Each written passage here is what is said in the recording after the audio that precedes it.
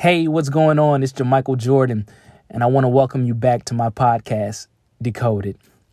Listen, I just wanted to let you know how blessed and thankful I am for all of you who have been listening to this podcast for the last few weeks.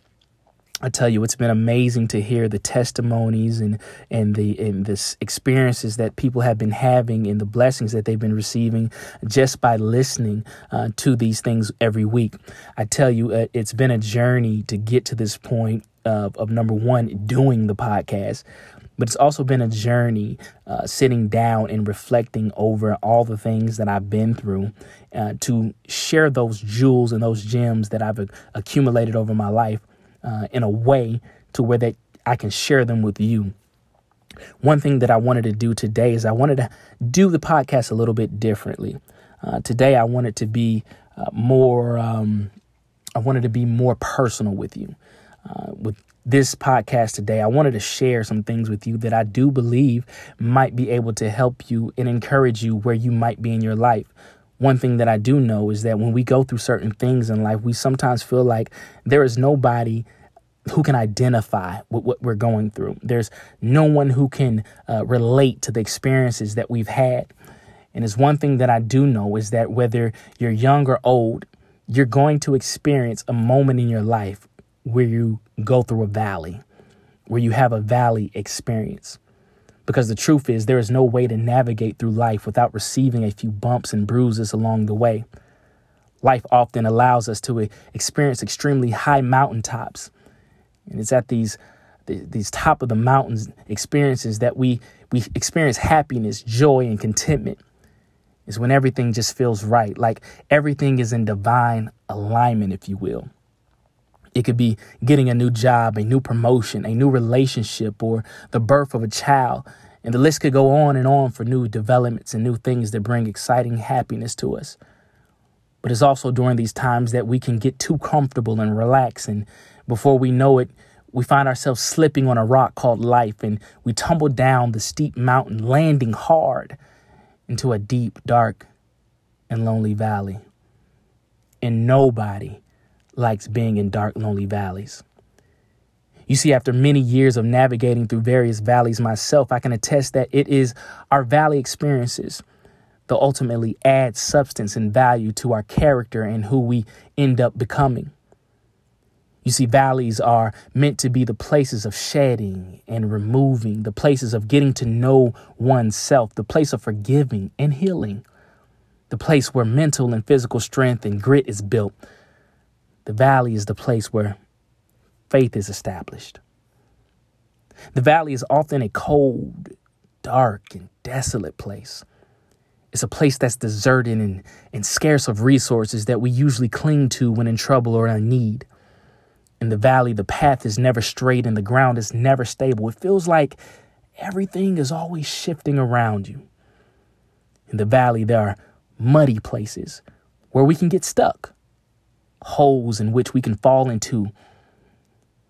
Dangerous coyotes and wolves that we call friends or family, they begin to surround us every day and they creep along behind and beside us, waiting for us to make a mistake so they can take advantage. The valley can be a place that is very scary. The valley is the backdrop and location that forces us to come face to face with our pain. Inside the valley, social media services doesn't connect you, so you can't post the fake smiling pictures and quotes that we so often hide behind to cover up the fact that we're really hurting on the inside and battling tough situations and our own insecurities. Inside the valley, there never seems to be a place to go to for relief. No friends we feel that we can trust or depend on. No entertainment that can distract us long enough to forget the fact that we are in a valley. There are no liquor stores that are open. There are not enough pills or drugs that we can drink or pop to numb the emotional, mental, physical pain and fatigue that we are experiencing. It's just us, our thoughts, and the many questions that we have as we travel along in the dark. It's where tough questions fight to get answers within our own soul. The valley isn't an attractive place. So most of the time we try our best to avoid visiting it at all costs, not realizing that it's these vulnerable, and personal moments that cause us to uncover the scars of our past. The secrets we swept under the rug. The valley reveals our weaknesses and addresses the things we have tried to forget. But the truth is, these moments and these experiences are what truly makes us who we are. It's the good, the bad, and the ugly. You see, I know this to be true because I myself have experienced these same valley moments many times in my life. There were times when I didn't know where to turn, what to do, who to trust, or what was next in my life. Everything that I had dreamed about, depended on, and put my trust in seemed to fall apart in front of my own eyes and in my very own hands. I can recall my last and most trying valley experience just a few years ago. I had just graduated from college a few years prior, and I had saved a little money. My wife and I at the time were involved in a long-distance relationship. We had been doing the long-distance things for a few years, traveling back and forth to visit one another. You know how it goes. She lived in Memphis. I lived in Chattanooga, and we would make the 5.5-hour drive every month back and forth. But after a while, the traveling gets old. Not only that, it gets expensive. So I made a decision that fall of 2004. I made the decision to put an end to the long distance, and I proposed to her.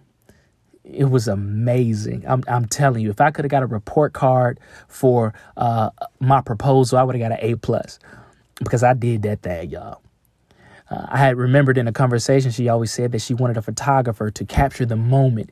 And so I hired a photographer to kind of play it off. And I met her in the park, and they took pictures of the entire thing. I made reservations at the Ritz-Carlton and had a fancy dinner. It was a mountaintop experience. We were excited to start the next phase of our life. We had no idea what to expect. But what I did know is that I was up for the challenge. So I thought. You see, not long after that, and not long after we said I do, things took a very unexpected turn. I ended up losing my job and eventually having to sell many of my personal belongings just to stay afloat. I was hurt. You should have seen me. If you know me, then you know I'm a huge sneakerhead. And however, I ended up having to sell some of my favorite shoes. And that hurt me so bad. I'm telling you, losing a job was one thing, but to lose a pair of Retro 3s was heart-wrenching. Not long after losing my job, among other things, my wife comes and tells me that she's pregnant.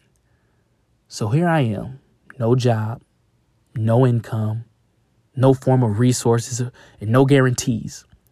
I felt like the weight of the world had fallen onto my shoulders, and I tried. I tried to hold it up. But after a while, the weight began to crush me. For months, I searched for a job and couldn't secure anything. It was embarrassing. I was ashamed. However, showing it wasn't an option for me, not at the time. I had just gotten married, just asked this woman to uproot her life and follow me, only to have to tell her a few months later that I was jobless. I can remember going to all the people that I knew and had a relationship with due to other business that I have done in the past. And I went with them begging and pleading with them, could you give me a job? And I even reached out to people who I had actually helped myself find work for in the past. I helped them get jobs. It was the most humbling experience in my life. I went to temp service after temp service. I filled out application after application.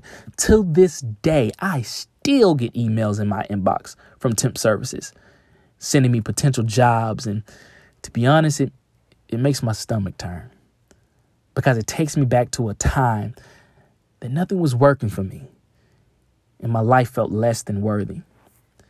Needless to say, nobody I knew could help me. Every promise that they made me fell through.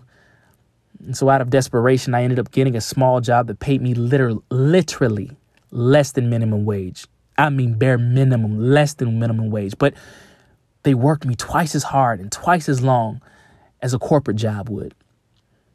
I regret to say that this time put a real strain on my marriage. And every day it seemed like I just kept getting further and further into the darkness. There were nights where the stress, the anxiety, and fear of what might happen kept me up at night. I would have random panic attacks throughout the day. I lost so much weight during that time. But while I was losing physical weight in one area, I was also picking up some weight in another. You see, I began to start drinking pretty heavily, literally like almost every day. I was in a place of hurt and I was too ashamed to tell anyone what was really going on.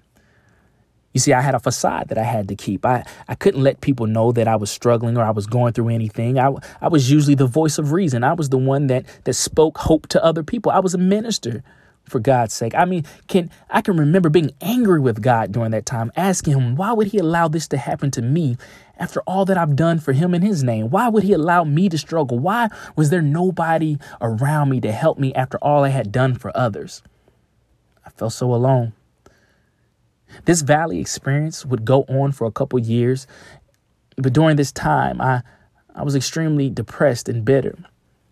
I constantly had suicidal thoughts. It felt like everyone around me was having their mountaintop experience, and here I was stuck in the valley, left to lick my own wounds. It wasn't until I heard a sermon preached on YouTube that changed my life forever. It was the words within that message that spoke exactly to the pain and place I was in. It was when I heard the message that I realized that I had been looking at my situation with the wrong perspective the entire time. You see, the reason I had been in my valley experience for so long was because I kept replaying my experience in my head and asking the question, why would God allow this to happen to me?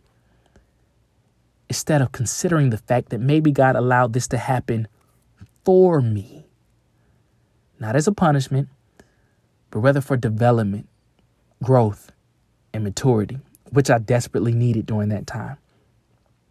Perhaps he allowed me to endure a season of feeling deserted by family and friends to show me that I didn't necessarily need them as much as I thought I did. I didn't need them as much as I needed him. Maybe he allowed me to go through a season of feeling misunderstood so that I could grasp the fact that even though there were moments of anger and frustration and anxiety that I was having, he understood and still cared for me, even through that. Maybe God allowed me to go through a season of feeling hopeless so I could realize that he was my hope. That time in my life truly was a valley experience, but it was a time in which my faith became strong. A time when I got closer to God. It was a time when he became real to me, not just as a figure that I read about in my dusty Bible. You see, for years I had preached and spoke and encouraged others about what it meant to trust God and how he would come through in the nick of time. But it wasn't until I had to actually trust the same words that I had given to others that he became real to me. And I'm telling you, during that time, although it was stressful and frustrating, I never missed a meal. He never allowed a bill to go unpaid. He never allowed my wife or my son at the time to be homeless or outdoors. He took care of us. It was not a comfortable thing. It was not a guaranteed thing every day that we thought we knew the answer to, but he just wanted us to trust him. Now, don't get me wrong. I don't tell you any of this for sympathy or for it to sound like it's past tense, because truth is I still struggle with a lot of these things. There are still situations and issues that happened during that time that remain unresolved to this day. But what I can tell you is I'm better. I'm 110% better. What I can tell you is that I have learned to find value in me. I have learned how to take my insecurities and use them as an advantage rather than a crutch. You see, I stopped saying, woe is me and why not me? You see, my valley experiences may have broken me in ways and places that are still in the process of healing, but my view of them is quite different. And I realize that my valley isn't a death sentence, but rather a place of resurrection that has the ability to come back to life. So that everything that I thought was dead inside of me, it actually lives. You see, we're all going to go through valley experiences. But the most reassuring thing about being in the valley is that it is always hidden behind large hills or a large mountain that makes it nearly impossible to see above or a view above our own vantage point or point of view. And though the valley may cause us to get discouraged and want to give up because we see no way out from the level that we're standing in at the moment, we can always choose to build up the courage and strength to ditch the valley and climb the mountain that stands beside us. And if we do that, we will discover that just above the hill or just above the mountains is freedom. Above the mountains is new ground and territory, new scenery, blue skies, green grass, beautiful flowers. Above the valley is new life, new joy, new opportunity and experiences. But to truly enjoy or fully appreciate any of that, you must first experience the valley. So remember, don't despise your valleys, but embrace them and recognize that they only add to your value. I love you, and I'm rooting for you. Just know that your story isn't over, but it's just beginning. Until we chat again, remember to continue to decode your greatness. There's value after your valley. I love you. Talk to you soon.